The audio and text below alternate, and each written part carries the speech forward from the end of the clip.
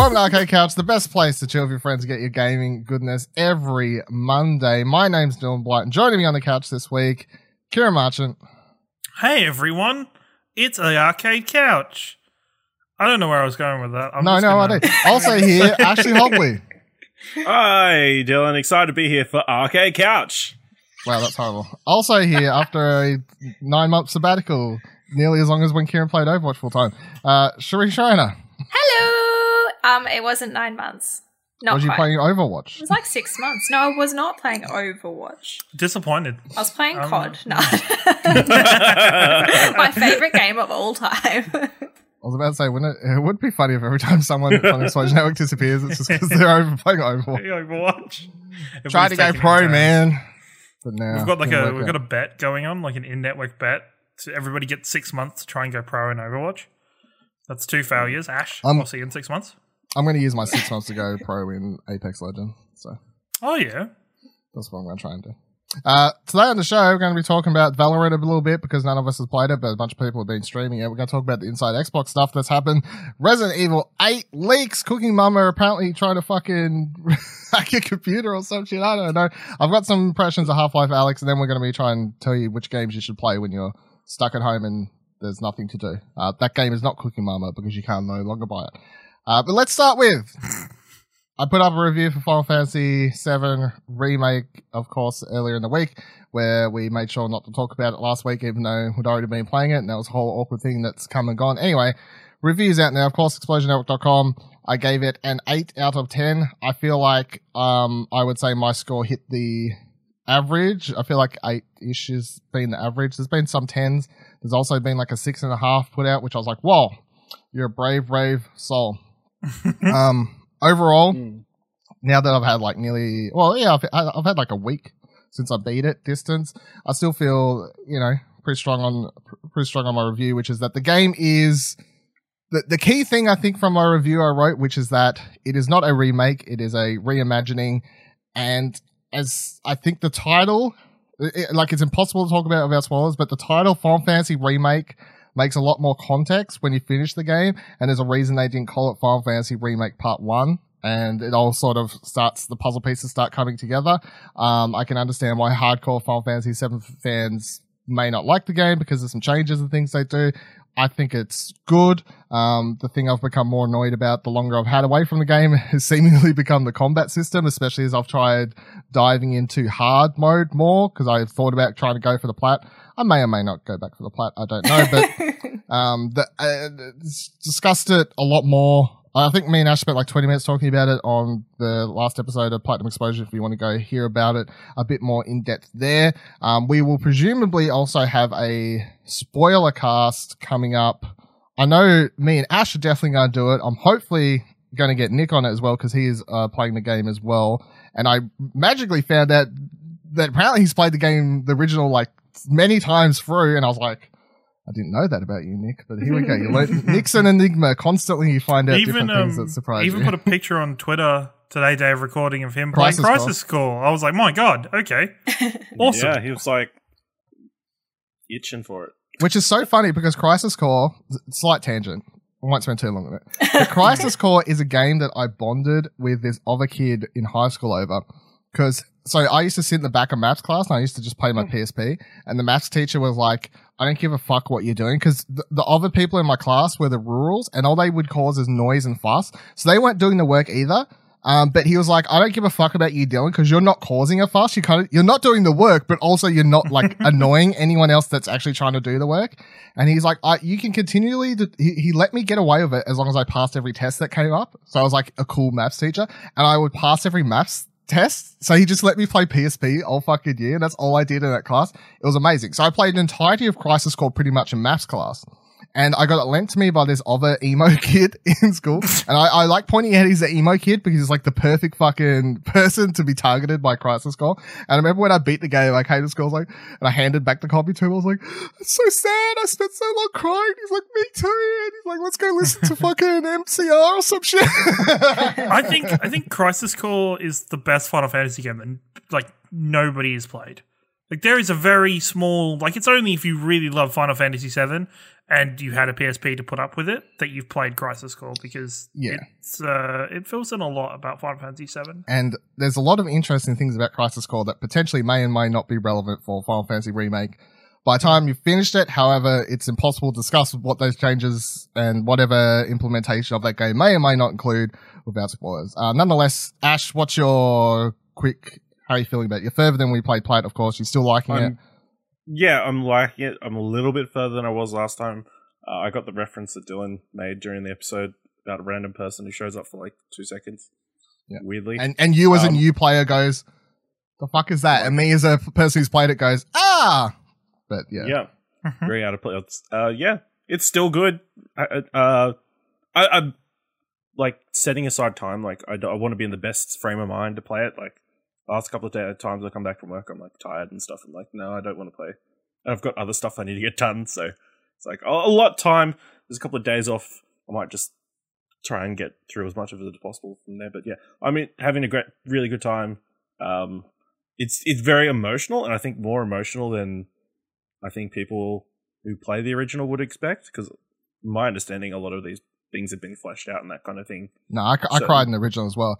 But no, like there's certain character deaths that I got the impression were probably more fleshed out than they were in the original. Yeah, there's a couple that are more, without spoilers, things that happen to them are not in the original, and they make you care more about the little characters in this one. Yeah, in a way that the first one did not. I want to talk a little bit more about the game's difficulty and combat and stuff when we get to a news story in just a second. So the only other thing I was going to ask was, Kieran, you are planning on playing this when you finish Persona? Yeah, it's just I'll finish Persona and then I'll move on to Final Fantasy. I don't want to... I guess with everything going on at the moment, as I kind of alluded to last week, with the whole pandemic, COVID-19 stuff going on, and the potential lack of games coming out in future, I just don't want to... I don't feel the need to rush, where I'm like... Once I finish the Persona, I'm already 48 hours into Persona now. As soon as that's finished, I can then move on to Final Fantasy VII and do that and take my time with that still. So, yeah, I'm looking forward to it. I think what I've heard from, well, what I've read, I haven't had the game or any of the changes spoiled for me at all yet, and I've been very good at avoiding. I think there's been a couple of times I've went to watch Twitch streamers that I normally watch, realized they're playing Final Fantasy VII, and I turned it off immediately because I was like, I don't want. It's I don't want basically what you want to make sure you don't have spoiled is anything from the last couple hours, the ending. Yes, yeah, no, definitely it's the ending, but that also worries me because it just means there's particular things that I'm just like, please don't say you've touched that. And I can guarantee they've probably touched the things that I'm like, please don't say. Let me put it this way. I don't think you could predict what is the ending. Okay. At all. Okay, that's good. Like, okay. You could not, you have no idea. Like, right, okay. It's fair enough. And I'm so glad not to spend too much longer on this because it sometimes it gets annoying to talk about things where you're like, I can't talk about things, but I'm trying to talk about it because it spoils. But I was saying how annoyed I was because I finished the game, obviously, and the reviews went up and everyone in Australia got it early or whatever else, and I didn't know anyone else who had finished it, and all I wanted to do was like either read people's thoughts on the ending or talk about it, and I had no one. So finally, like, I've seen this week, like, IGN had an opinion article up about it, Kotaku had an opinion article up about it, I've seen people do like their own personal opinion pieces about the ending, so I've just been like gobbling all that shit up and fucking enjoying it. I'm like, finally people are talking about the ending. But yeah, it's like, if you see an article that says something like, let's talk about the Final Fantasy VII Remake ending, dodge that shit like the plague, because also I feel like having it spoiled out of context may make it sound worse than what it is when you actually get there yourself and have gone through the whole 30 to 40 hour journey, depending on how you're playing it. Yeah. Yep, fair enough. Either way. Also, side note, I saw they had PlayArts figures up today, the pre-orders for Aerith. I was like, man, if I had the money, fucking I'd get that Aerith figure. I'll tell you what. You know what blew my mind? The actress who does the voice acting for Tifa is like the young girl from Glow. Yep. The one, the daughter of Mark Maron's character. Yeah, I didn't want to say that because it's kind of a spoiler, but is it? How's that a spoiler? It's like a reveal in the first season. Oh man, it's not just like season 3 of Glow. Get the fuck out of here. Well, gamers are slow. They're probably getting onto Glow now during the pandemic. Man, You've just thrown somebody's that a Netflix reveal? pinch. It is Really? kind of. Yeah. Even I I'm know it's a so reveal. not sorry, everyone. So not sorry. Jesus Christ. Anyone who wanted to watch Glows watched it by now. Let's be real. All right, so kind of continuing on Final Fantasy though, but not like outside of the review territory of it. This whole thing's been happening the last 24, 48 hours as of recording that I found quite interesting because Kotaku basically published this piece talking about how, and it was titled Final Fantasy VII's easy mode is too easy, which straight away it's like, well, that's a fucking headline that's going to get you a lot of cop. But the other interesting thing is this whole thing's come up pretty much 12 months after the whole Sekiro, however you want to say it, shit from last year. So I'm like, wow, that's kind of funny. But this time, the whole argument's kind of silly because, and I linked in, and I'll link it in the descriptions for this, that Jewel Shockers wrote this really good editorial piece, I thought, about it, explaining why it's kind of silly to complain about an easy mode being too easy. Because if you switch to easy, you're asking for an easy experience, so then to be like, oh no, not this easy. It's like, well, switch back to fucking normal then, my dude. What are you doing? But the last paragraph from the Jewel Shockers thing, I kind of think sums it up quite well. They say, I do feel the message trying to be conveyed in the article has been lost, and I don't want to spend time trying to speculate fully on what it was outside of easy was just too easy for me, quote unquote. What I will say is it's worth remembering that disabled people are having to fight tooth and nail to ensure they can still play video games through difficulty and assist modes. Seeing someone say an easy mode is a joke and describing the very gameplay that someone may need to be able to play the game at all as a button mashing bullshit sends the wrong message and wrongfully may open up the disabled community to more worries about future difficulty modes. And as they also point out in the article, it very much seems like the person writing the article, the Kotaku one, the original one we're talking about here, they put down the difficulty because they were struggling on a fight. And also, side note, the fight that I keep talking about, and Jason Schreier pointed out this exact same fight in his piece about Final Fantasy, everyone's complaining this fight's too easy. And I was like, Too hard. not to brag, but did it first try because I'm a pro gamer. What the fuck's wrong with y'all? But everyone's complaining about this fight. And it's like, it seems like this person died a couple times, and because they were trying to rush through the game, obviously for like content reasons, to be able to discuss it with everyone else at Kotaku and write about it, etc., etc., etc., they were like, fuck this shit. But then they put it down to easy, and easy mode in Final Fantasy, there's only two difficulties when you start the game. Normal and easy, which is called classic mode. And in classic mode, everyone auto attacks for you. So you don't have to do anything. So it kind of turns the game into a pseudo version of the original. So, yeah, as much as you can, given. So all of the characters will just auto attack everyone and do what they need to do. They'll block appropriately. You basically cannot die. And the only thing you need to do is input when you want them to use magic spells or any of their abilities. Whereas when you're playing the game on normal mode, you have to press circle to dodge, R1 to block, you have to press square to do your auto attacks, you then have to assign abilities and magic spells to every single one in your party, and it becomes a very convoluted at times, especially during boss fights, mess to keep up with when you're like, oh, there's so much shit going on. The idea of complaining about an easy mode being too easy is stupid. I mean, that's all how my thoughts are on this. I find it quite weird that it's become a think piece, but I've decided to include it on the show anyway. Does anyone else have any other thoughts on this whole Final Fantasy being too easy? Like, how do you feel about the combat in the game? You're playing on normal, you're playing on easy. I don't care. I am playing on normal. There's certain fights that are more difficult than others. And I think obviously the further along it's the harder it gets, and as you progress and that kind of thing. I think it's probably the headline that got thrown through it out. I think the article is fine. I mean, it sounds pretty shitty overall. Like you went to easy mode for like 20 minutes and you've decided it's too easy based on that 20 minutes. What do you want? Especially I'm sure the scale of difficulty is different in that mode than it is the normal mode. So of course, at that stage of the game, it's going to be much different than it is later. Earlier. Yeah. I think it's super interesting what developers are doing now with easy modes or easier options for difficulties.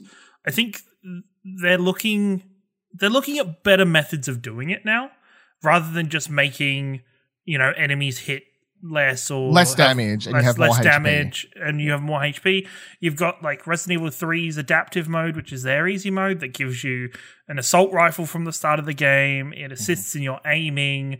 It will recover your health if you're critical. It adds a lot of features, and it assists people and helps people play the game and experience things. I think even on the other side of it would be with our playthrough currently of The Last of Us that we're doing over on Platinum Explosion, Dylan and myself. I think it's the first game that I've gone back to and experienced on an easier difficulty just to experience the narrative. And I think I'm having so much fun with the game, and I'm loving experiencing the narrative again without some of the heartache of some of the really frustrating areas of combat and difficulty. I think it enables people to just love the game, because it's so weird that in video games is the only medium that has difficulty settings for you to enjoy a story. You don't go to a movie and the movie doesn't go, do you want easy mode, hard mode, medium? Do you want hardcore mode where if you die during the screening, you get kicked out of the cinema? Well, yeah, Whoa. it just depends on what cinema you go to. Like, You got a nice one here in Brisbane, you're all good. You got a scary one down in Tasmania. What the fuck? You don't Listen, like the number of stories you've given of like crazy Cinema experience at the cinemas. Yeah, There's only been like a couple, and the main one was that Black Panther one where the guy wanted to kill me because I told him to shush. yeah. So But yeah, it's very interesting that in our media, because there is difficulty settings, people can complain about the lighter, easier settings. I understand people complaining about a hard mode or like the hardest difficulty in the game being easy. I can understand that because people are wanting a challenge and they're choosing that mode to have a challenge. But man, you don't like, it's like ordering a coffee. People do this, but being like, I want this like warm, but not like too warm. Not too warm, Just right. but also not too hot. Like I want it just right. And you're never going to get that mix like perfect for anybody. So it's just weird to complain about such a thing. I want it easy, but I don't want it easy enough that I feel like I'm playing on easy. Yeah. I just want to steamroll the game. Yeah. Yeah, Shree, how do you feel about it? I think, I mean, we've spoken about it on the show before, that I think it opens up to a lot of different people who may not normally be able to play those harder, more complex games to be able to go through and also play them. But then also to what Kieran was saying, like to actually enjoy the story and just take your time. Like even you guys were saying, you know, you might come home and you might also just be tired from work or whatever, but you might really want to play that game. So like you might just want to be able to go at your own pace instead of rushing through it or having to go with those really frustrating times and just enjoy yourself. But I think it is, yeah, I mean, other than obviously disabled people, you're opening up to age brackets that may not have experience in those games or, you know, a range of different things. So, I mean, we've spoken about it before about how if you want to play on easy, it's not a sin. Like, just enjoy the game for what it is, and if you want to play it on easy, then play it on easy. If you want to play it on hardcore, then do that too. Like people shouldn't be judging you for whatever you want to use as your experience for the game. I just think it's ridiculous, really. There's really only two reasons I make sure to play games on their default settings, and that's if I'm reviewing it, I want to play it on normal because that's the normal's what the developers decided. It's intended, yeah, intended absolutely. difficulty. So I want to play it on that. And then also trophies is the other reason I like Yeah. playing on. Yeah. Normal. But if it wasn't for those two things, and that's why in other occasions where sometimes, like for example, earlier in the year, of course, I played Tomb Raider, Rise of Tomb Raider, and I just wanted to get through the game and enjoy the story. I played that shit on easy. I didn't give a fuck. I wasn't reviewing it. I wasn't trying to get trophies because I was playing it for Game Pass on my PC or whatever. So I just stuck that shit on easy and steamrolled it, and I had a good time that way. So although sometimes I'll play games on normal if I'm reviewing it or whatever, sometimes I'll play games on hard if I'm trying to get the platinum in them or whatever else. But other times I'm playing on an easy. So I feel like more people just need to be open to being like, what do I want out of this? Like, what experience do I want out of this particular video game right now?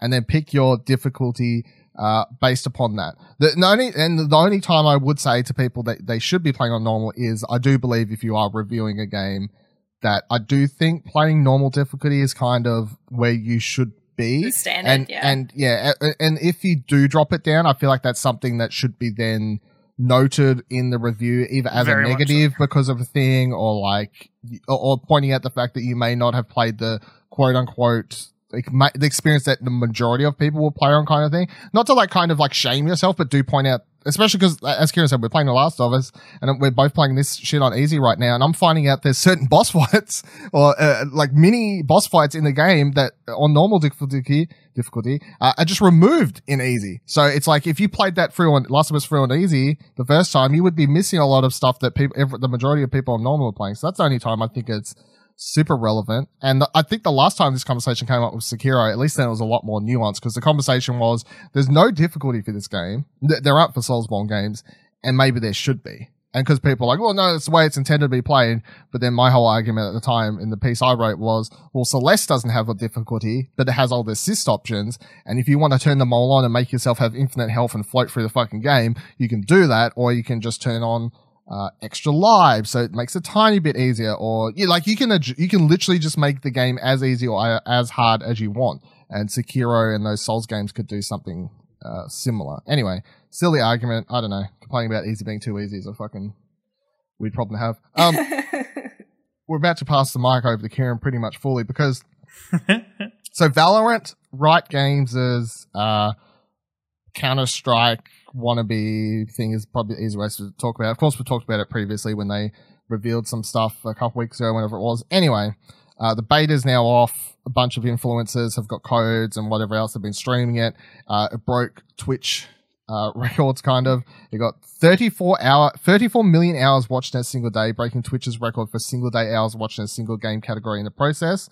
A lot of this, it's easily to assume the numbers are quite heightened, because the way you could get yourself a beta code was by watching these streams from influencers, and then you could kind of go into a draw to get yourself a code. So a lot of people were obviously setting up potentially multiple computer and devices they had in their house to get streams going. Either way, they get the win on that one anyway. They get the W. I only watched 15, 20 minutes, I think, when I managed to have on in the background. So I was... Don't lie. What? You were that person with the multiple devices. No. No, I 100% tried to. I emailed who I thought were appropriate people, tried to get Kieran a code. There's no point for us. It's we found out there's no service here. No service here yet. So it was just Europe and America and stuff. Yeah, disappointing. But Kieran said, I asked him prior to the show. He's watched a bunch. It's kind of been, tell us about it. Since I think it was Thursday it went live. Since then, it's kind of been my kind of background, just ambient background noise is just watching addiction. Just having a Valorant stream on. Is there a particular streamer you constantly come back to, like Shroud? Or I watch a bit of. No, I watch a lot of former or current Overwatch League people. Yeah. There's an Australian Scott Kennedy or Custer or Seagull as well. Of course, just any of them. The people that I already thanks still. It doesn't matter though. It's really interesting. I think Riot have smashed this out of the park from a marketing and PR point of view, with having the drops integrated into Twitch has done a fantastic thing for streamers. It's made memes aplenty of people being like, hey, I'm here for my key. Where's my key? But I'm super interested by it. And I think the biggest thing everybody going into this is this Riot trying to go up against Overwatch. And not Counter-Strike. It's Counter-Strike. It's not Overwatch at all. I think for this, Valorant is not a casual gamer's game. Like, Valorant is not a game like Overwatch is normally, that you can kind of just jump into and mess around with your friends and just... No, if you're not playing the game competitively, it's just gonna suck. You're just gonna get just headshot to bits. You're just not gonna get to shoot anything. You're gonna die instantly. And that's just the truth about it, sadly. It's a very systematic shooter. Like, it is Counter-Strike with abilities like Overwatch. I think it does a really interesting job with its current character set. Up until now, there was only 8 characters in the game. They added 2 more characters for the closed beta. And it's really interesting. I think Riot's trying to push the envelope a little bit with what they can do with Valorant compared to Counter-Strike, considering there is this characters with abilities.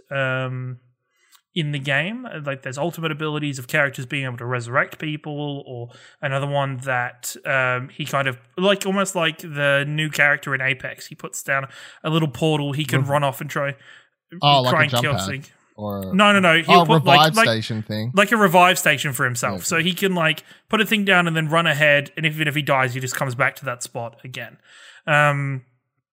It's a very methodical shooter. Like it's not fast paced. The time to kill is very, very high. It takes, it's a lot like Counter-Strike. So I don't think anybody who's comparing it and saying this is going to be replacing Overwatch, or it's not. It's just a different kind of option for that kind of thing.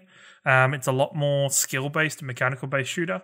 I think Riot's going to have an interesting time balancing this game because there's things that they're adding to the game, like characters with robots that will go forward and explode on somebody if it hits them. Characters that have grenades to spam, and just different things that just aren't a part of Counter-Strike that make the game very different and very and change up the landscape a lot of this kind of shooter. But I think overall, I think it's really interesting. I think it looks a lot better. When it first was the alpha stuff was released, of course it was in alpha, but it still looked it looked rough around the edges. It's neatened up a lot. They've put a lot of effort into the game. I think it's really good. They've got some really good exposure going on Twitch at the moment. It is the most played game on Twitch right now because of the closed beta, with drops going on and more people trying to get drops. So I think Riot's done a good job, but it'll be interesting to see how they carry on forward, what support they do for their pro system, and how they continue to build Valorant. I don't see Valorant being very big on consoles. There's a just rumor because- it's coming to consoles as well, though. There's a rumor it's coming to consoles, and I could see it doing that. I just don't know, because if we're comparing it to Counter-Strike was partially on consoles. It is on. It's not partially. It is on consoles. It did not do well. It's not the type of arcade. The only asterisk I would add to this is League of Legends, base League of Legends or whatever, they're having that console version come to PS4 and maybe Xbox as well. I can't even remember. But League of Legends is coming to consoles, right? And when they announced that, and we talked about it last year or whenever it was, I automatically am like, I do not understand how you play League of Legends on a controller. And that was like the most elitist I've sounded on this fucking show, I think. So like that was me sounding like Kieran. I'm like, I don't know how you play this shit without a keyboard and mouse. But if League of Legends does come to consoles and it plays alright and it draws in a new fan base who that's the first time they try it, and they start getting to attach to it the same way I originally got attached to it, which was I enjoyed the characters, I enjoyed the abilities. Stop eating. Stop what? drinking. No. I tearing through drawn in shirts. by the gameplay mechanics and whatever. But then they bring out Valorant as well. Then all of a sudden you could have actually the two could kind of help one another, like just that sort of thing. Because that's the other thing Valorant has going for it that CSGO does not, which is that people who may be drawn in from League are going to potentially just want to play and explore the game from a lore standpoint and be like, who are these characters? Can I learn about them? And of course, there's a lot of people who don't care about that in any of these games, be it Overwatch or the fucking Apex Legends or whatever. I never used to care about Apex Legends lore at all. Now I started playing the game more. Now I'm watching all these fucking 15-minute CGI videos they released. Like the last one they released this week was for Bloodhound, and I'm watching these mini movies and I'm like, oh, this is interesting, learning about Bloodhound's history. They're fucking cool, aren't they? So fucking nerd. Like I think Ash watched it as well, so he can Fucking Good nerd. It was very, Two nerds. very well animated. It was very well animated. I've recently rewatched all the animated shorts from Overwatch. Yeah, I'm sure you have. I'm pretty sure you say that. They're all I'm pretty sure extremely you good. say that pretty regularly. So I do every couple months. I'm like, man, I'll fall down this rabbit hole. You should go watch the Apex ones because They're they're so better. good. Yeah. But that's what Valorant is going to have over CSGO, because as I said, I only watched like 15, 20 minutes, I think, in the background of this over the last couple of days or whatever. And I was like, yeah, it looks exactly like the alpha. It's CSGO, but with abilities, but it's 100% CSGO. CSGO was the first multiplayer game I ever played on my PC. And I think that was like being thrown into a fucking highway without a driver's license and then even understanding how a car works. But that was literally the first multiplayer game I ever tried to play on PC. And ever since then, I've discovered that games are easier than that, and life doesn't have to be so hard. I will say, Riot's done a fantastic job with Valorant of learning from CSGO, of just looking at CSGO and learning what are some of the little things about the game? Like in CS:GO, you would buy items for And then you have to drop them. That means you have to go through, you buy the gun, you drop it on the floor, you then whatever. In Valorant, somebody just asks for an item to be bought for them, and you just go into the UI and click on it and buy them for them. Yeah, I remember seeing that in the alpha gameplay and being like, they're fixing CS:GO's problems. Not that I watch much CS:GO, once a year I'll watch like the grand finals for shits or something, but and then have flashbacks to when I was like 14 playing CS:GO or something. Yeah, it's one of those games, right? It's for anybody who's thinking about picking it up or going into it, just get used to the sensation of walking around the corner and having your head blown off without really having any chance to react to it. Yeah. I mean, to boil it down for people who don't understand like what we're talking about, why like time to kill is long, why the game's so like it's more strategical. It is like CS:GO. It is these maze-like maps, small maze-like maps with tight corridors, and a lot of the game is scouting, positioning, talking to your team, and then literally kind of everyone will kind of die very quickly at some point.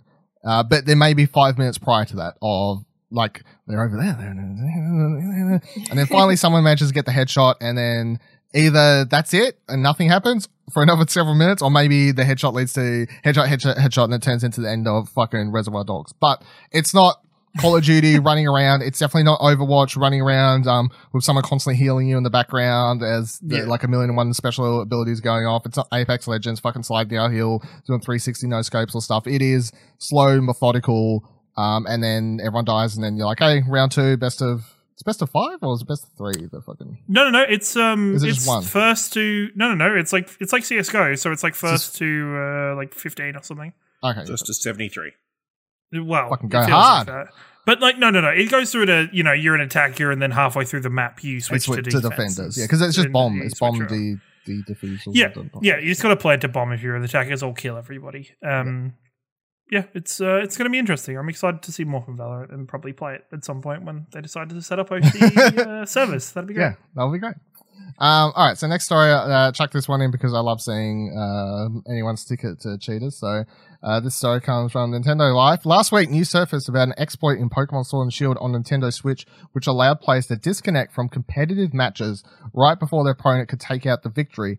This also stopped players from losing or gaining points. It seems the Pokemon Company has now confirmed all of this and has decided to issue a stern warning to players who abuse this bug, explaining how it will not hesitate to temporarily or permanently ban individuals from online play. Saying, we are able to confirm that a number of players have been disconnecting from the internet to manipulate their win-loss records for online battles and tournaments. From now on, if we determine that players abuse this bug for their own gain in online battles and tournaments, we will not hesitate to temporarily ban or even permanently ban players from accessing online play in Pokemon Sword and Shield. So this is great because I feel like in general people have a very different view about how Nintendo tackles their competitive aspect of Pokemon, even though there's a lot of hardcore Pokemon players out there, right? And Pokemon has consistently, they do tournaments. However, they've always been rather lax, I feel, when it comes to actually maintaining a good competitive environment. But this is the kind of opposite of that. Most other competitive games will have an inbuilt system where if you dodge a match or leave a match, this sort of thing, it'll usually give you like a half hour, 10-minute, half hour, something along those lines, timeout, and it'll keep track of this sort of thing in the background. And if you do it too often, they will be like, well, your account, you're suspended for like 30 days now. Like you do it again, all right, your account's banned. And that's like how League of Legends and I'm sure Overwatch has a similar thing. Yeah, very similar. Whatever else. So I'm happy to see Pokemon sort of implementing the same thing because I feel like a lot of people are cheesing the system and it absolutely would ship me up the wall if I was playing online about to win and another person left. It would fucking give me the absolute shits. And the other funny thing is that Pokemon Go, if someone leaves, you just win. So I'm like, how does this game not have the similar sort of... Yeah, abilities? so because there was actually something similar that you could do in Pokemon Go in Battle League, which they brought in recently. When they first did it, it was similar sort of thing where you could put aeroplane mode on and cheat through that way. And I mean, the system has so many glitches and bugs anyway that they're slowly improving, but there was actually something really similar. So I actually wonder whether a lot of it's coming through then to the Switch and vice versa, I found it interesting that they it was kind of the same issue that they were having, but I mean, it's really good that they're actually doing something about it. Yeah. Because it is one of those things where, sure, power goes out. You fucking family member drops dead next to you. You got to fucking quit. Like there are, reasons why you could accidentally drop out, but you got to have a system to counteract these sort of things. So of course I'm quite happy to hear that. And yeah, that airplane thing in Pokemon Go, people were doing it to me. It was giving me the shits. It would cause your screen to basically just freeze. Yeah, on the screen. Like you'd be powering up or something, and someone would just screw you. And yeah, but the thing is too, like that keeps track of your winning and losing was like a completely different system than the Switch game, but it was still screwing you around, and it was just terrible. Like it's just like it's a mess anyway. But well, it was annoying me more so because until the coronavirus kicked in, you used to have to go walk to be able to do online battles in Pokemon Go. You don't have to do that now. They're like, hey, you can just battle for free, which makes sense, of course. But at the time, I'd walk around the block, come back, try and do my fucking battles, and then some motherfucker would be freezing me, and I'm like, why? Yeah, because they're so tedious too. They can be. Like, some people are just painful. Some counters and everything are just painful, so it's just time wasting. Horrible people. All right, Ash, I got a question for you. Yep. Fallout 76 Wastelands update arrives next week alongside the launch trailer. Right, push correct. Certainly So does. they write, this is supposed to be the big one. Fallout 76 is finally adding NPCs to its online experience and a brand new quest line with the launch of the free Wastelanders PlayStation 4 update due to arrive next week on Tuesday, 15th of April 2020. I believe it's Wednesday here or something. I don't know. The launch trailer, bruv, you watch it. We'll give you a taste of what to expect from those returning to West Virginia in search of a home. The Bethesda blog details how a new set of mainline chapters will have you making tough choices and suffering the consequences, while two warring factions aim to make the land their own. Quote, both the settlers and the raiders will present you with unique companions, stories, and plenty of new weapons and armor to earn. Wastelanders will fundamentally change the way you experience Fallout 76. So Ash, we've talked about this a lot. You know, like this was announced at E3 last year, and then it was like pushed and pushed and pushed, and it was even delayed like an extra week, only a couple of weeks ago. They were like, yeah, we need one more week. It's finally happening. Now, there was a period of time where we're like, yeah, we'll jump back in. I'm not sure if I'm going to jump back in. It's currently like, I don't know, like 30-70 or something probably. How are you feeling though? Did you watch the trailer? Are you excited? This is what you I want. watched the trailer. Yeah, I mean, I've still got it installed. Like, I've recently went through and like I need to delete something. I'm like, it's there. I'm like, but you're like, I won't delete. Wasteland is Delete it's coming. It's coming. Who knows? As long as there's country roads that can take me home, then there's still No, Oh, stop. dear. It's like, no, God. there's hope for. I mean, it's kind of the perfect time for this to be coming out. Yeah, I guess if they need a second chance. Yeah. this is their best chance to like relaunch the game because Get some everybody's pity stuck at players. home, and again, nobody else. Everybody's kind of got nothing to do. I mean, you can order it online surely for like $12 or something through secondhand retailer. That seems quite high. Yeah, Seems very well, high. It's not Anthem free to was play. like $9, so not yet. But Anthem has to go free I to mean, play before this shit. Let's be real. Yeah, Anthem has to pay you before this goes free to play. I mean, yeah. So yeah, I might check it out. We'll see. I mean, it with the inclusion of like NPC characters and that kind of thing, it's more a bit more of an incentive to go in by yourself and like A quote unquote proper Go Fallout through. game. yeah, it feels more like a proper Fallout game. So Characters. we'll see. Who'd We'll have see thought? how the week pans out. Thursday. What a concept. Let's see when it happens then. Yeah. All right. So during the week, Inside Xbox put on one of their little shows. I was expecting more out of it. and Little I was- show. I was- It yeah, was- well, it was little. it's It always was- little, and there wasn't much that came out of it. But we'll run through what there was anyway. There's a couple of things that I was cool to see, but overall, it wasn't nothing massive. Whereas I probably would have led with it or made it the main topic or something, I guess. But Ooh. so first thing we got, and this is all collected over at Press Start, by the way. I'm reading this from Grounded. Grounded is coming to Xbox Game Preview in July 28th, and it's also coming to Steam Early Access during that time. In case you don't remember what Grounded is was announced end of last year or something like that, I think.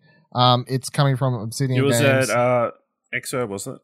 Yeah, I think so. So like October last year or whatever it was, November. Don't even remember Yeah, now. But, something like that.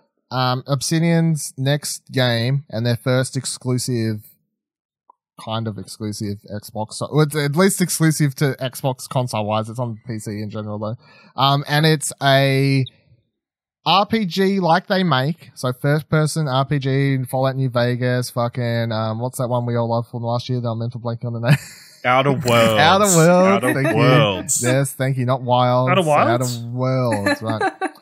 And the game is basically Honey, I Shrunk the Kids, because you wake up, you're this child, you're like, what the fuck?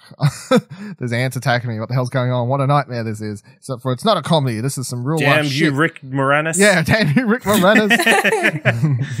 Come out of retirement for this. Yeah, well, good. He'd come out. He's funny. I miss him. So the gameplay seems to be a combination of like melee combat and doing some objectives for, I don't know, I'm sure there's like an elder ant that's like, come to me, my child, I will save you.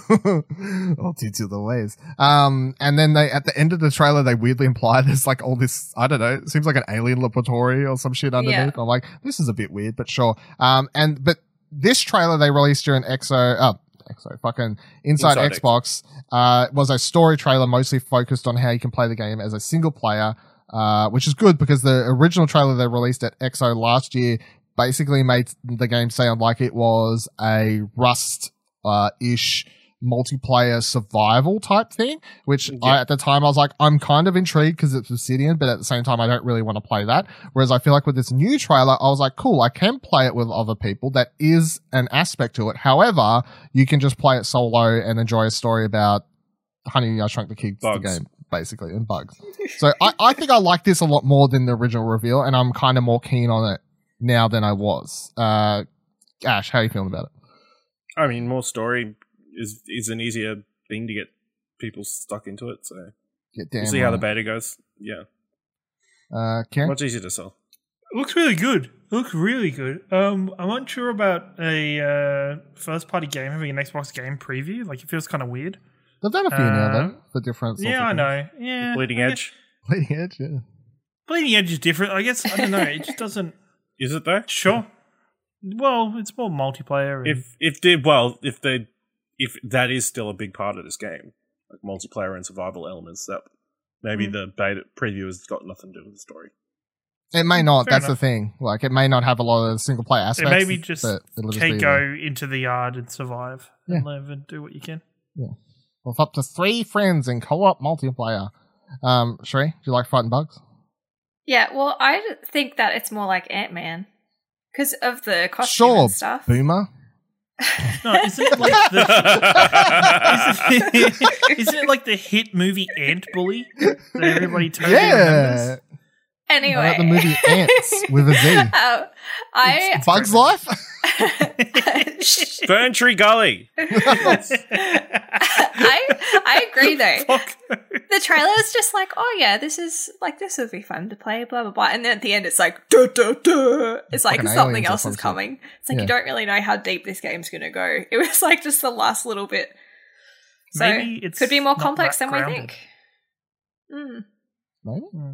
Maybe. Well, in the original trailer, I remember last year they were talking about, that's what I'm saying, it seemed like more Rust survival-ish stuff to it. Whereas this trailer made it seem just more like a proper Obsidian game where it's first person, like mostly melee combat, but it's like an RPG like we make. That's cool. Let's enjoy it. Yeah. So I'm definitely keen to find out more though.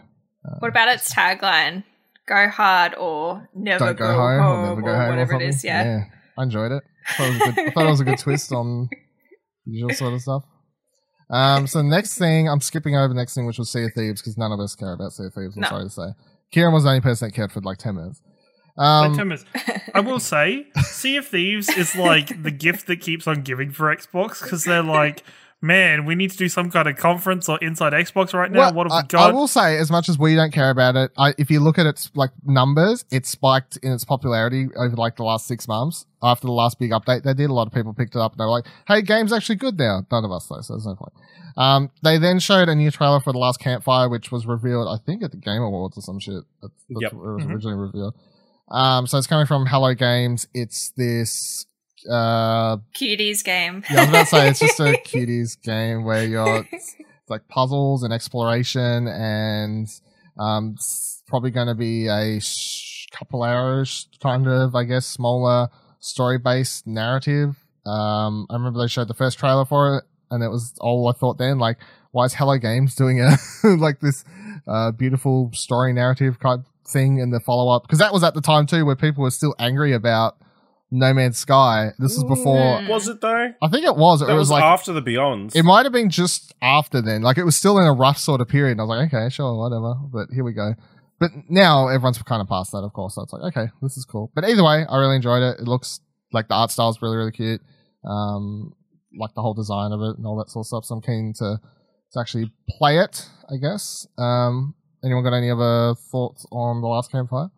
Yeah, I think it looks really cool. Well, I mean, it's a cuties game, but then it has that like dark edge, so that's the sort of stuff that I really enjoy. And yeah, I really like the art style. It feels very familiar, so I think it'll be quite a nice playthrough. And it'll get like, I think there'll be like, complex things along the way, but I think it'll be a very good cuties game with skeletons. With skeleton. Cute skeletons. Next thing I have on here is Hotline Miami Collection is coming to Xbox One, but not in Australia, so that's exciting. Suck it. Yeah. It's so weird that that's an announcement, though. Well, because it was in there for America, but like obviously it's not coming to. But both games are already there, so on Xbox. On I don't Xbox think they One. are. Aren't they? No, Were only- they PS4 exclusive? First or one? Steam. First one, I think, right? The second one was banned in Australia. Yeah, I know. Then none of them are here. No, the second one's banned, right? Yeah, second one's banned in Australia. Yeah. Yeah. So they can't put out the collection in Australia. Except for that one time but it was I on would've Switch thought- for like a day, and Yeah. and the email came through, and it was like, "Hey, do you want a review code?" I'm like, "Yes, I do." I don't know. It seems like such a non-story. It's like, hey, guess what? We've done a collection of the Walking Dead games. I guess it's I don't know. People get excited. You could already Yeah. buy them all separate. So I actually don't know if they were on Jeez. Xbox or not. To be honest, though, I'm not actually sure. So Negative Nancy over here. Jeez Louise. why do you hate? Oh, Hotline are you Miami talking? so much? Are you talking about Ash being a negative Nancy? He's been gone for some time. That's Ashley's role here on the show. Is Captain Negativity? Yeah. Yep. don't know what you're talking about, Karen. It's nice to have the radiant sun of positivity back, Cherie, and then there's just Dylan and me in the middle. Yeah. Some I stuff don't know about sucks. that. Some stuff sucks. Some Some stuff isn't. It's fine. So next thing was Forza Street was announced to finally be coming to iOS and Android this May. Press Finally. start right here. After an incredible pre-registration for Android users, the team behind Forza Street have announced that during Inside Xbox, that iOS users are a few weeks away from hitting the blacktop, with the game set to arrive on mobile devices at last on May 5th. Turn 10 has promised to reward any first-month adopters with a free Founders Pack welcoming gift. Blah, blah, blah, blah. I don't know, like this is... you know how I want to play Forza? On my 4K TV. But maybe I download it. Maybe I download it because I like Forza. But other than that, I don't think I'm the audience for a Forza mobile game personally. It's not how I want to go with that. Xbox Game Bar is getting some new features. It's basically a tie-in for Gamescaster plus Razer's Cortex, so they can be all under the one thing instead of having to like press different buttons to get them to come up in different sorts of ways. The only way this news would affect me majorly is if they said that they were tying in Nvidia's one to the Xbox bar as well, because I use the Xbox one and I use Nvidia on my PC. So if they could be under the one thing, that would be great. Because currently it's like Windows key plus G to bring up the Xbox thing, and then it's like Alt Z to bring up the Nvidia capture fucking thing or whatever. So I'm gonna have both of those under one bar. That would be great. But in general, I'm a fan of the the work they continue to do with the Xbox Game Bar on PC. I think it's handy, although it is funny sometimes because I forget it's just always on in the background of my PC. And if I have my screen up and I'm playing a game on my Xbox and I start popping achievements, I'll just start popping up in the right-hand corner of my computer screen as well, because that's how it just constantly is on in the background. So that's quite funny. Either way, cool. And then Gears Tactics got a brand new trailer because that is coming out at the end of the month. That one doesn't have a delay, so that's exciting. Kieran, you pumped for some more Gears? I did not realize it was coming out at the end of the month. That's good. Yeah, cool. Something else You to pumped then? mess around with. But no, I was excited for this because I'm excited for what this means for the Gears of War story and where it takes place and everything. And I like the look of the characters. The fact that it's a tactics game, sure, cool. It'll be it's good to jump into it and have something else to do. And Ash, you were keen on giving this a go because you like tactics games. Yeah, I like tactical games. So, it looks good. Looks bloody. You get to play as Cade's dad. I'm sure that has significance to some people. I mean, I've never heard somebody look at Gears of War or any Gears of War game within the franchise and go, looks bloody. I mean, I've only played the first 20 minutes, I think, of the first one, and I'm pretty sure you chainsaw a dude like 2 minutes in and they get cut in half. Yeah, apparently eviscerating people is like a big power move in the tactics game. Imagine playing that. Imagine if I played the first 5 minutes, I'm like, this game is bloody. Interesting. This game is a bloody game. That's interesting. Yes. Put that in their review. That's how thoughtful of me as a video game critic. True. That's why I made video game critic hat off for you. This game is quite bloody. Yes. Explosion Networks. ExplosionNetworks.com. That's all people need to know. Put on the box quote. Explosion Network's first back of the box quote. It's quite bloody. 10 out of 10. ExplosionNetwork.com. Quite bloody. Some prim and proper people are like, this seems to be an outlet for me. That's the type of game that they love. That's how they choose their games. Maybe. Alright, so moving on, there's been a bunch of Resident Evil 8 rumors over the last week that are apparently pretty much significantly proving to be truer and truer as more information adds up. So IGN writes, first person Resident Evil 8 will release sometime in 2021 for current and next-gen consoles and will feature more, quote, serious departures from the mainline series according to a new report from Video Game Chronicle. VGC reports that they have verified the information provided by known Resident Evil leaker Dusk Golem on Twitter that said the following information was a massive grain of salt, as previous reports from Dusk Golem on a soft reboot for Silent Hill were later squashed by Konami, which, by the way, everyone was like, oh, these can't be true now because Konami said they're not true. I'm like, who the fuck's believing what Konami says? Get the fuck out of here. Golem stated on Twitter that Resident Evil 8 was previously a third Resident Evil Revelations game, Jesus Christ, which transitioned, I got it, don't worry, which transitioned to a mainline title after positive feedback, and that will feature new mechanics and themes like insanity, hallucinations, occultism, and not being able to trust others. Golem's internal sources appear to be playtesters or Capcom Ambassador Program members, basically fans who act as playtesters and possibly influencers. Golem also stated that gameplay sequence of Resident Evil 8 has been leaked to him, featuring a sequence where you're in a village with multiple routes trying to make your way to a castle, being attacked by beastmen, zombies in armor with swords, and a witch that laughs a lot. According to VGC, it will again feature Resident Evil 7 protagonist Ethan Winters. Capcom has not commented on the supposed leaks yet, so again, take these statements for what they are, rumors. However, I think this is all adding up because there was already previous rumors about this sort of thing, and also the narrative of Resident Evil kind of working on a side game and then being like, oh, actually, no, let's turn it into a mainline game.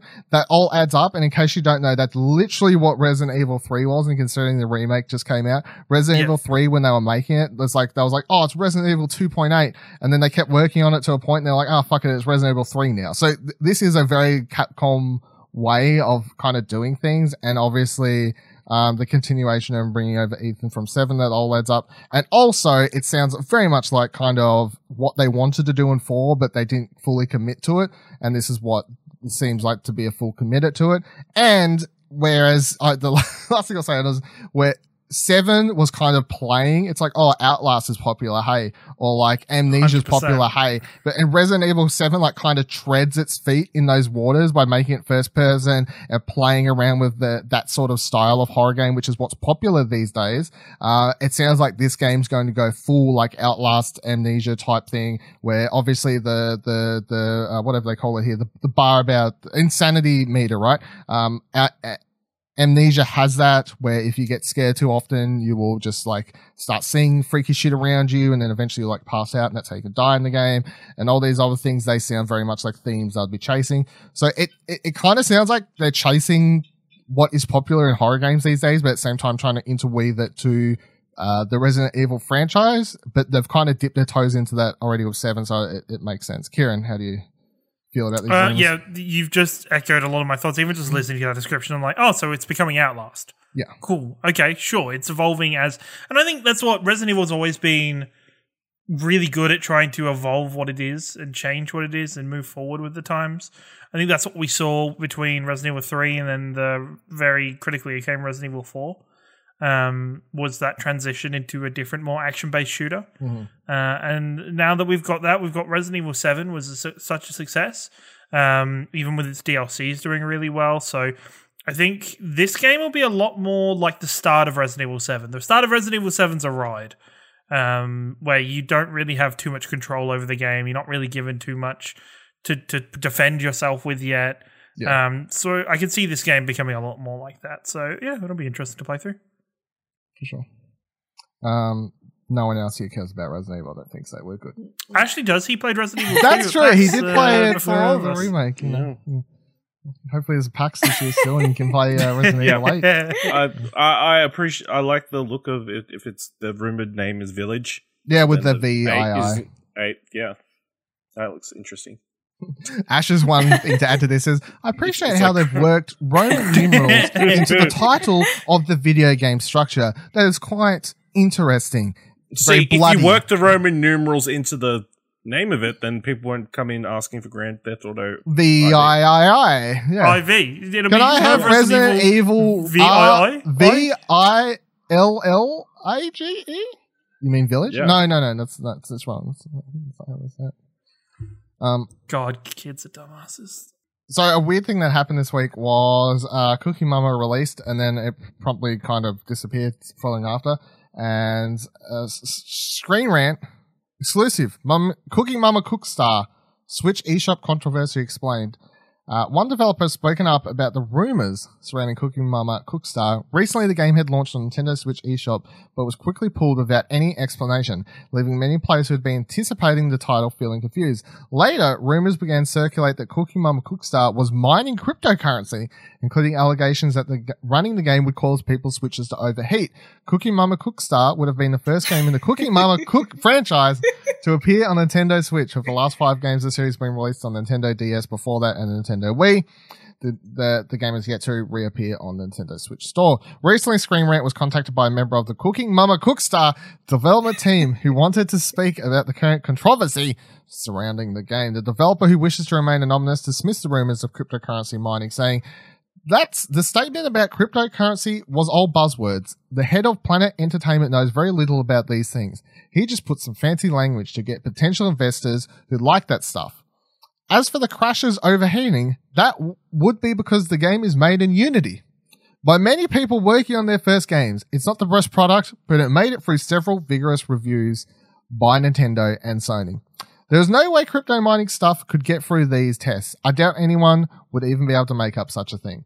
The developer also revealed the real reason Cooking Mama Cookstar was pulled from Nintendo eShop, stating, "There is a legal battle between the publisher, Planet Entertainment, and the IP holder, Office Create. According to the developer, this is because Planet Entertainment released the game against a request by Office Create to keep polishing the game, or perhaps even cancelling it. There was clearly a lack of communication between the publisher and development team.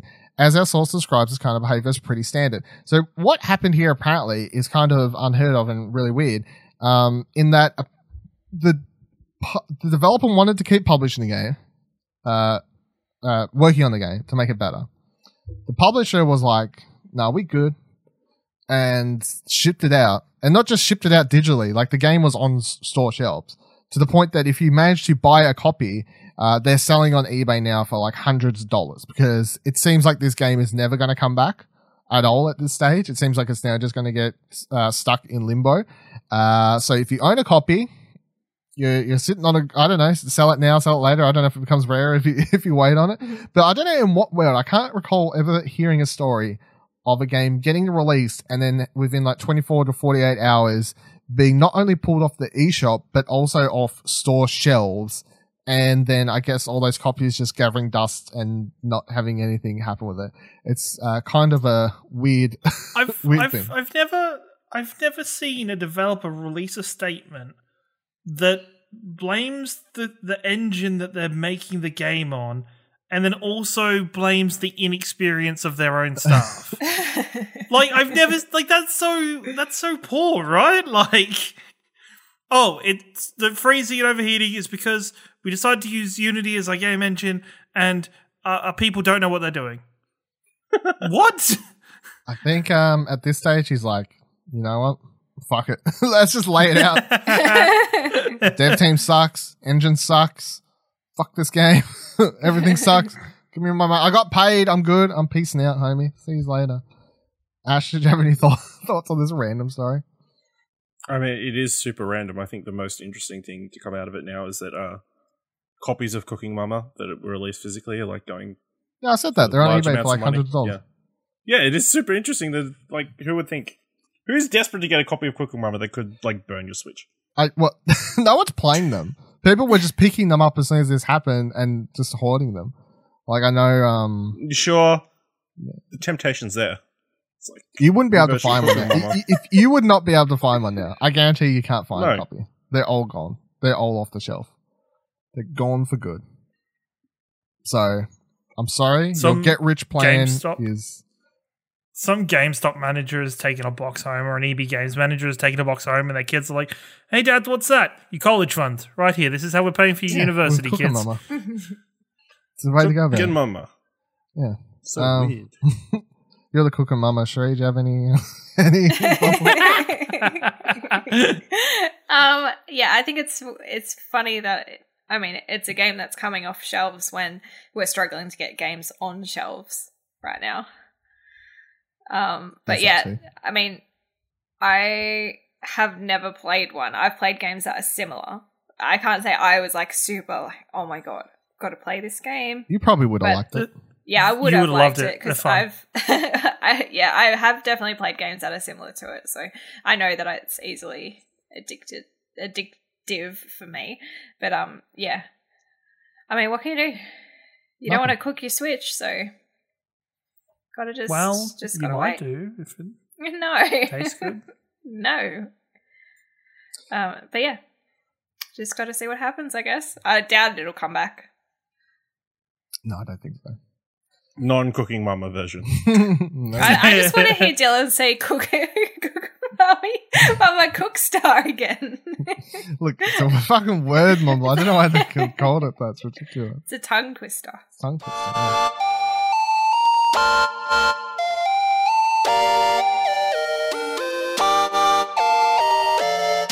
Alright, so there's only one game I want to talk about briefly in what I've been playing this week. I'm about halfway through Half-Life Alyx after finally getting around to starting it, after being excited for it. So I can kind of talk a little bit about the game, but I might save more for later. But in general, I just want to talk about the whole process of actually sitting down to the Oculus Quest cable thing and like how that's all going and how that's working for Half-Life Alyx. Because Half-Life Alyx is a super... everyone's talking about how it's beautiful, one of the best looking VR games or whatever else. And I guess you could be wondering, does it even work with the Quest? The answer is yes, it does work on the Quest. I'm playing it on the lowest quality setting. However, even on the lowest quality setting, it still looks better than any PSVR game. So that's kind of the line up there. I do have to wonder how much better it would look if I was playing it on the best settings, of course. And also there are sometimes playing it where it's not super obvious. It would work a lot better with the index controls, but you can tell it would be more fun to play with the index controls. Because like at the start of the game, for example, or quickly, for anyone who doesn't know, I should quickly say, Half-Life Alyx is a game set after Half-Life 1, before Half-Life 2. You play as Alex Vance, which is a character that shows up in Half-Life 2 and becomes like one of the main characters, and so does her dad, and she becomes very Well, that's always been a main character. Oh, that's true. Yeah, it wasn't the first. Yeah. Yeah. He's in the first one.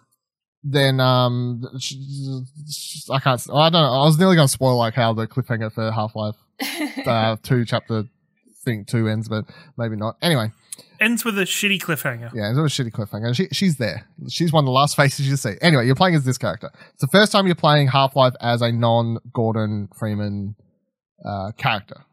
Right. And it's also the first VR Half-Life game, of course. So it's interesting. As I said before, I'm not a major Half-Life fan. I played Half-Life 1. I played Half-Life 2. I've never finished Half-Life 2, Chapter 2, whatever the fuck. I've watched videos about all the plots, though, because I was like, oh, fuck it, I'll just get me up to speed. Because it's also super not rewarding to get into that franchise knowing that it's got a cliffhanger and you're very aware it's a cliffhanger. It's like, why would I even bother getting into this now? But, of course, VR, I'm down for it. Let's go. So this game, I would say that if you have the ability to play it, you could jump in without having ever played Half-Life because it kind of sets up the world. It doesn't have anything to do with Gordon Freeman. It does enough to hint at and explain the world and the events that's happening around you as you play anyway. So I would oddly say this is as good a Half-Life game to kind of dive into as Half-Life 1 is. It's very much a Half-Life game in that it has the same mixture of gameplay design as all of the originals do, in that you spend a lot of time kind of just exploring environment and looking around and seeing what, getting some environmental storytelling, be that just radios from, I'm mental blanking on the enemies' names in this game, but the alien enemies that are fucking taking over the world, basically. And then you hear their radio say stuff from whatever else. You can look at newspapers. Of course, being in VR, you can kind of pick up random objects and check them out and get some more environmental storytelling that way.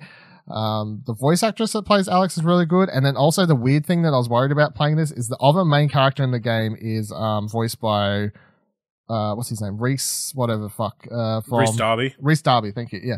So, which obviously very thick New Zealand accent, and he's not trying to not be New Zealand. He's just straight up how he is in this game, which I remember when they released the trailer, I'm like, surely that's going to be distracting. And the first time he shows up is, he shows up at the start of the game with Alex's dad. And then spoilers for shows up and he says, "Welcome to Jumanji." Yeah. Yeah. In case you don't know where he's from, he's in those Jumanji movies. The one way to go. So he's at the start and he's friends with Alex's dad. So he's a scientist as well, and he's like doing some sort of stuff. And the setup for this game is Alex's dad gets kidnapped, and then Alex sets off to find a way to save her dad before he gets transported on a train to a facility where he would be tortured. And you're out to save daddy, right?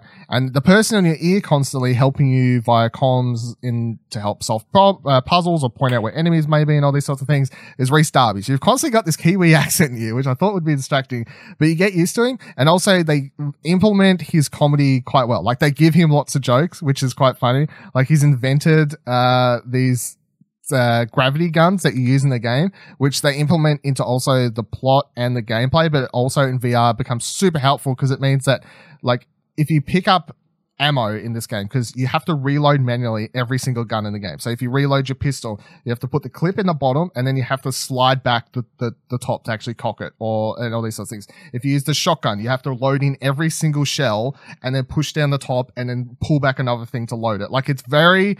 And that becomes a big part of the gameplay because then all of a sudden you get these fucking zombies in your face and it becomes way more tense and scary because they're like coming for you. And I'm like, just fucking load the gun. Just fucking like load, go. I want to shoot you.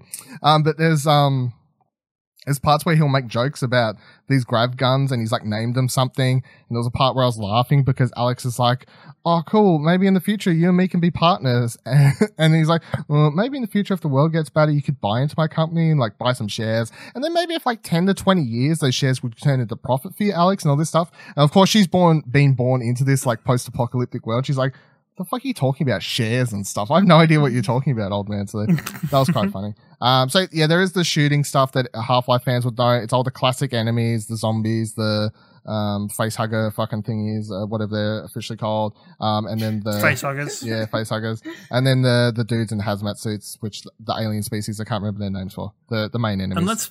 And let's be honest, the face huggers are the hashtag cuties in the Half-Life. Oh yeah, for sure. Like, oh, Let me tell you something. The first time one of those jump on your face in VR, it's not a pleasant experience at all. Like it's straight away, I'm like, get off! Fuck you.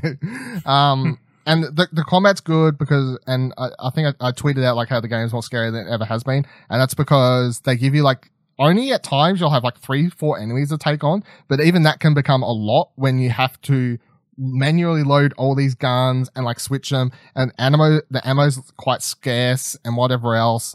But what does become cool is that when you face the human, quote unquote, human versions of enemies in this game, you can use these grav guns to pull ammo clips off their belts if you run out of ammo. And you can like just pull them towards you and like load into your gun and then quickly cock it and like fucking begin shooting them. So there's some cool action scenes. There's puzzles as well, which Half-Life is known for, of course. And then there's several so far. I've had one major like action set piece, which is probably one of the bigger action things I've ever played in VR, which is making me wonder how big they're going to get further in the game. But there's this one big thing happening. I'm like, well, this is fucking quite intense for VR. So that's cool. My one negative, that's not a negative for the game, but simply for how I'm having to play it at the moment, is that I definitely feel like the game is designed to be played in a big room. You've got time to fully immerse yourself into ducking behind cover yourself, moving around a bit more. So the bigger lounge room you have to play this in, if you have the option to, that's definitely the way to play it. You can go into options and change it and tell the game you're playing sitting in the chair, which is how I'm playing it. And then you can click one of the analog sticks in and out to kind of crouch like you would in a normal video game. But even then, you don't get behind cover properly like in a normal video game. It still very much is like you're supposed to be ducking and weaving properly. And I just can't do that with this because of the tethered to the cord, and there's not enough space in this room. But either way, I'm having a lot of fun with the game. Looking forward to finishing it, but I'm also been quite impressed with how well the Oculus Link cables held up now for the entire time I've been playing this, considering the program's still in beta. Like, it tells you every time, like, this is still in beta, you may run into problems, blah, blah, blah, blah, all this sort of stuff. And I'm like, I haven't had any problems so far with it. And if there's anything major, I'm not noticing it because I'm used to, I guess, not as good looking games if there's any sort of graphical hiccups that I've been running into. I brought the frames per second counter up on my PC to count it, and I think I was getting somewhere between like 70 to 80 most of the time. And I know in VR you kind of want to hit around 120 to be kind of perfect at all points, but like it definitely wasn't dropping to a point where it would become too low that it makes you feel super sick in general by playing it. Although I did feel sick one time playing it after said massive action sequence, but I think that's because it's been a while since I've played a intense VR game that I'm not used to expecting what to come. Like, I can dive into Beat Saber any day of the week.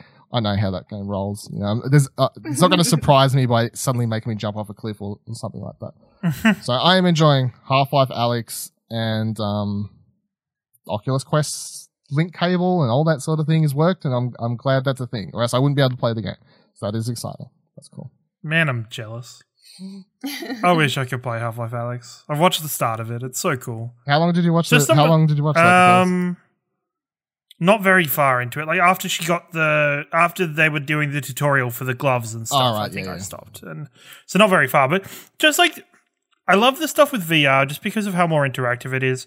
Just the little stuff like with in the opening section you can like Alyx has like a bug inside like a little jar. Yeah, and you can feed that and stuff. Yeah, like I played with it for a couple minutes. I was like, yeah. So there's lots to do. Or there's on Twitter everybody's seen probably there's like markers or pens you can actually draw on stuff and draw dicks and draw mustaches on people while they're talking on the camera and stuff, and it's actually like really cool how well the markers work and everything. So it's really interesting how far they've gone.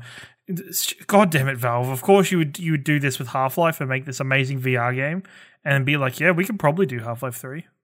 Well, I haven't looked up spoilers, but I keep seeing people online be like, I see articles titled something like what the end of Half-Life Alyx means for the future of the Half-Life franchise. I'm like, what the fuck? Can I just hurry up and beat the game so I can find out if like what the hell is being teased here and what that means? Because I don't know if there's something at the end that potentially teases something more in the future. I don't know, but I'm definitely having fun with it. And also, I gotta say, like the game, literally the way the game starts nearly gave me a fucking heart attack because it literally just starts with Alex sitting on this balcony, like overwatching the city. And then one of those giant fucking robot Walker things just comes up. Yeah. And you can watch that in video and be like, yeah, that's cool, like whatever. But when you just boot up the game, you're like, oh, like pretty VR world. Next second you just hear like, like this, it's so fucking loud, the noise it makes. And then it just appears massively over your head like it's War of the Worlds type shit happening. I'm just like, oh my fucking God, get the hell out of my life. Like, it's so big. It's this giant spider type thing. Get the hell out of here. Anyway, come back to Half-Life Alex when I finish it, I reckon in a couple weeks. Well, maybe, hopefully by next week.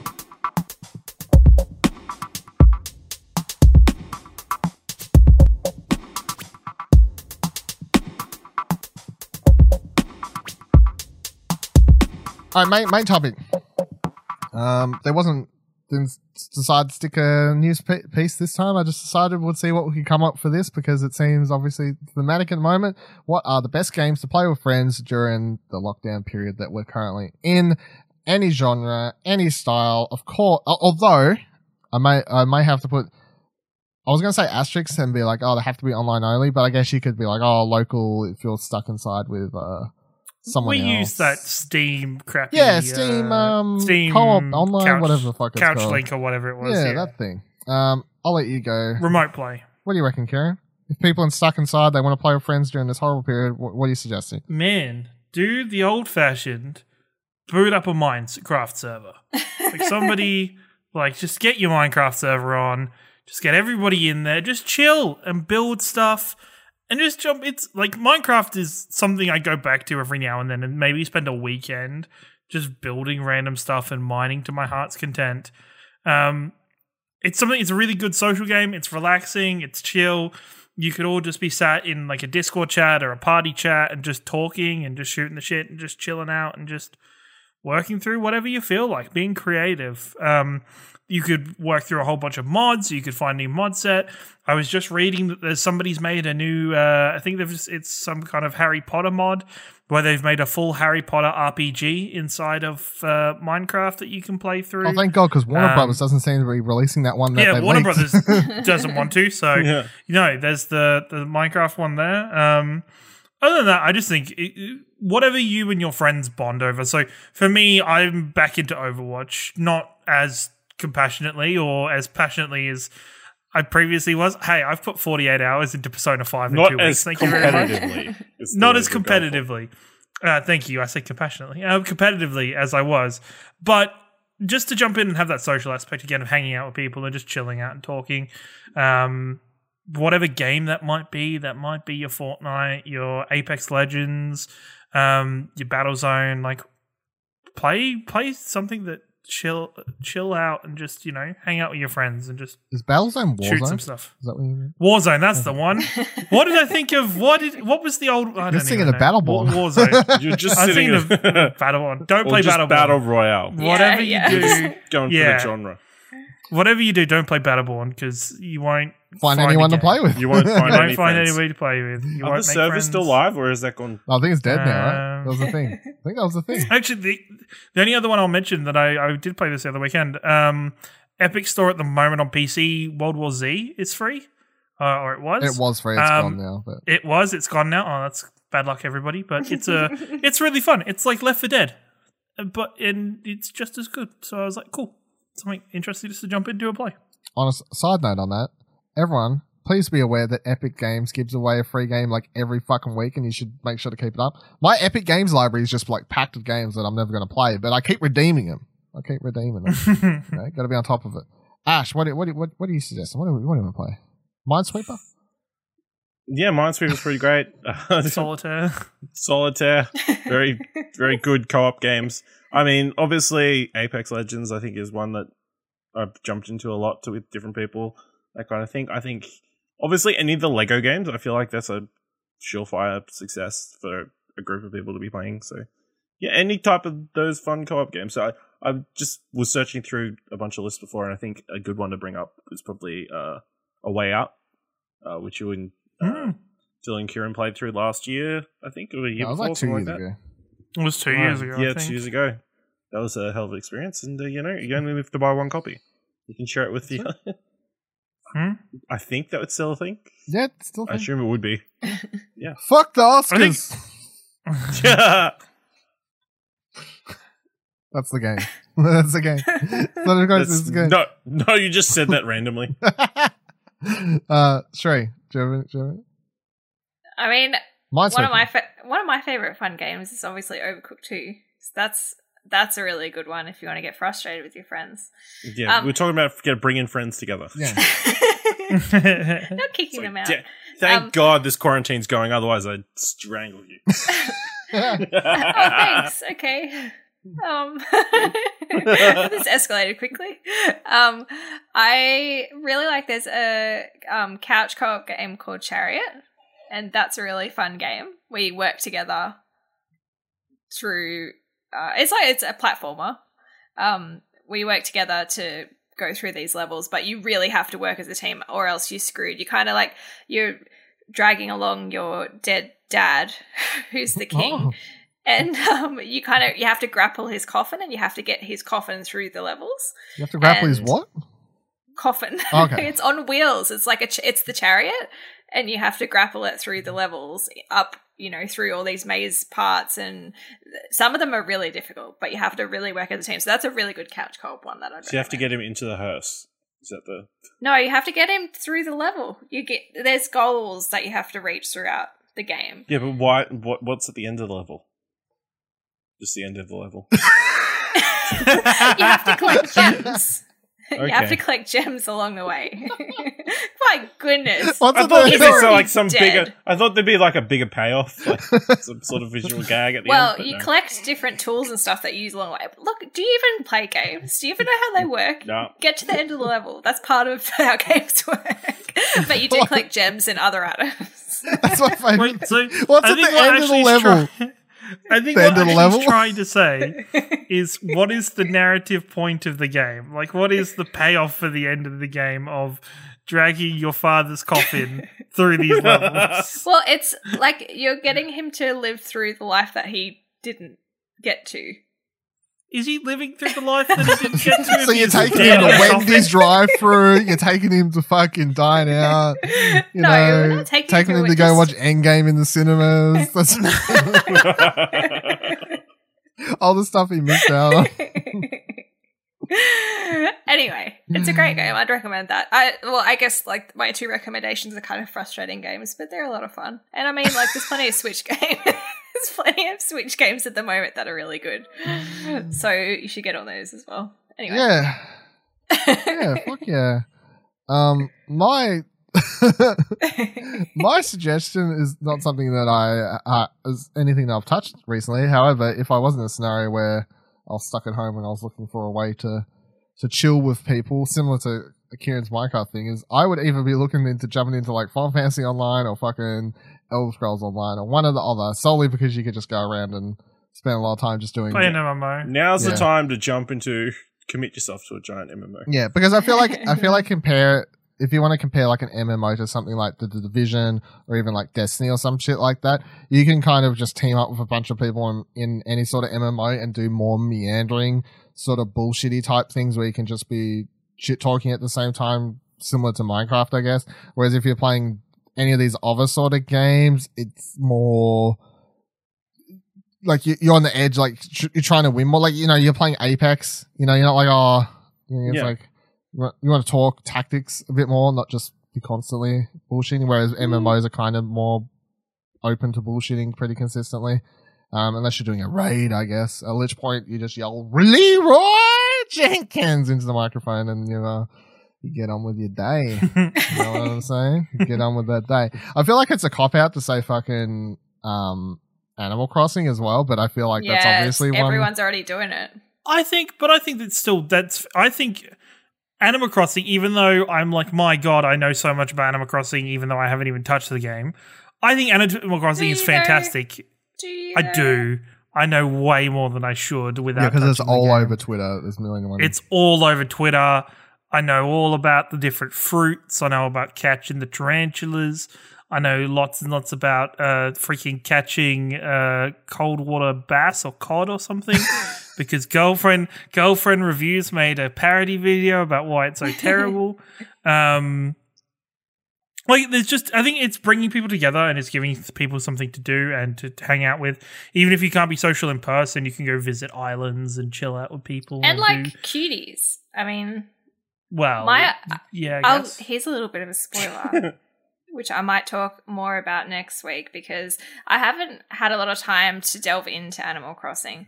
See, every other nerd on the planet mostly is out there playing games on their time off. I've got tiny human to take care of, so not getting a lot of time for gaming, but I did call my island Cuties Cove, so if anyone wants to visit me, that's where it's at.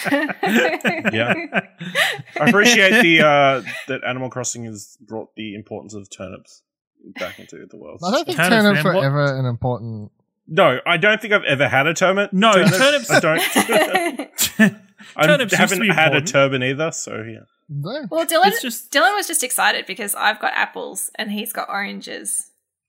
Man, neither of you got peaches? Sucks to be you guys. No, but it means I can take my oranges to her island and sell them for more. Mm. The hell out of here. Can I just mention my favorite news story so far this week? Yeah. Apparently the game Animal Crossing has been banned or pulled from shelves in China. Like, you can't buy it anywhere because Hong Kong protesters have been doing virtual protests in the game. My God. I had this in my short list of news stories and I didn't include it because I'm like, I don't know what else I have to say other than, of course. It's funny. It's great. They got like pictures of like the mayor of Hong Kong and they're like using the nets to smack it on the ground. And then it must be like on the sand or whatever because they just rub it out. So yeah, cool. Yeah, cool. I was going to say that the other random thing for Animal Crossing this week's update is that I've now got to the stage where I found a YouTube channel where this guy, like, he'll get people to be like, hey, if you want me to come visit your island, tell me and I'll make a video. And all he does is make these sorts of videos where he'll go visit people's islands and then he just does tours of them. And or like be like, oh, look at this, check it out. And they all have to be like highly, you know, like well-made islands, not just random Joe Schmo like me over here with barely and stuff set up. But these people have like massive, and he'll go into the house and be like, oh my God, I love the way they've got the kitchen set up. Where did you get this? Like all this sort of stuff. It's kind of crazy. And I'm like, I watched a lot of them. Animal Crossing cribs. Oh, yeah. 100%. Animal Crossing cribs. And they're like, oh, I love how I got this set up and all this over here and all this sort of stuff. I'm like, man, this is crazy, but I'm really enjoying watching this. I'm well down the Animal Crossing well hole over here. But Animal Crossing, it seems like the cop-out answer, but at the same time, it seems to be people's go-to answer for the game that's probably getting played the most. Yeah. And it's so funny because there's nothing you really do in the game together. Like, there's no objective, like, I'll come here and we'll take on this boss or some shit. It's literally just like, hey, come to my island. Let's pretend to have a tea party together. That's the tea party, or let's go fishing together, or let's, do bits and pieces. I will say as well, this is completely apart. This is probably counter to the topic. Also, right now, a great time to play those RPGs that you just don't have time for any other time. Yeah, if you've got no friends. Very true. Well, even if you've got no friends, but I'm balancing Overwatch and being social with being social in Persona 5 Royal. Like, it's just like, there are like co-op RPGs, like the, what's it called? What's the... Oh, yeah, that one. I had it. Got it. Oh, yeah. That one. Yes, you got him, Cheery. Yes. Take it, Diablo, Ashley. Yes. Diablo 3, and that's kind of like an RPG. Divinity, that's the one I was thinking of. The what? Divinity's pretty... Oh, Divinity. Divinity. Right. Original Sin. Good job, Ashley. That was great. Appreciate also, it. I want to might mention two games from the early history of Explosion Network: Friday the 13th and Payday 2. I think those are good. I watched somebody play Friday the 13th recently, and I was like, man, that game's fun. Is it still alive? Like, it's still alive. You can still play it. They haven't added anything to the game. The game's still janky as fuck, but it would still work because one person serves as the server, doesn't it? So I mean, it's still technically that was always a problem though. Like classic. I mean, if you can set up a private match, I assume now they've set that.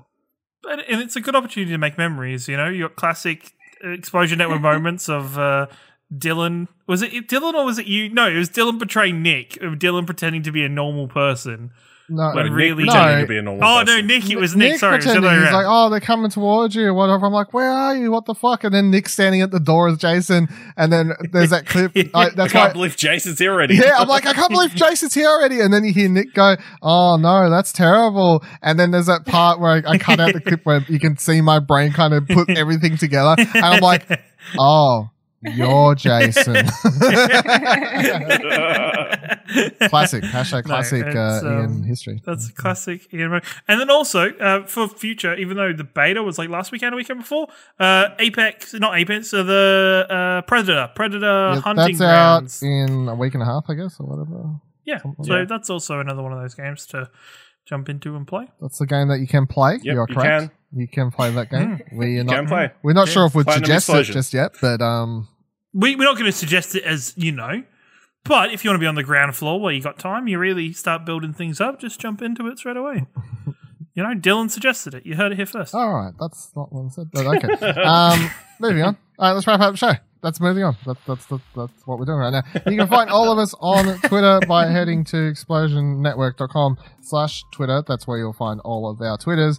This week's question of the show is going to be, what game is the best game to play while you're in fucking isolation? Let us know on the Twitters. With other people. Or what?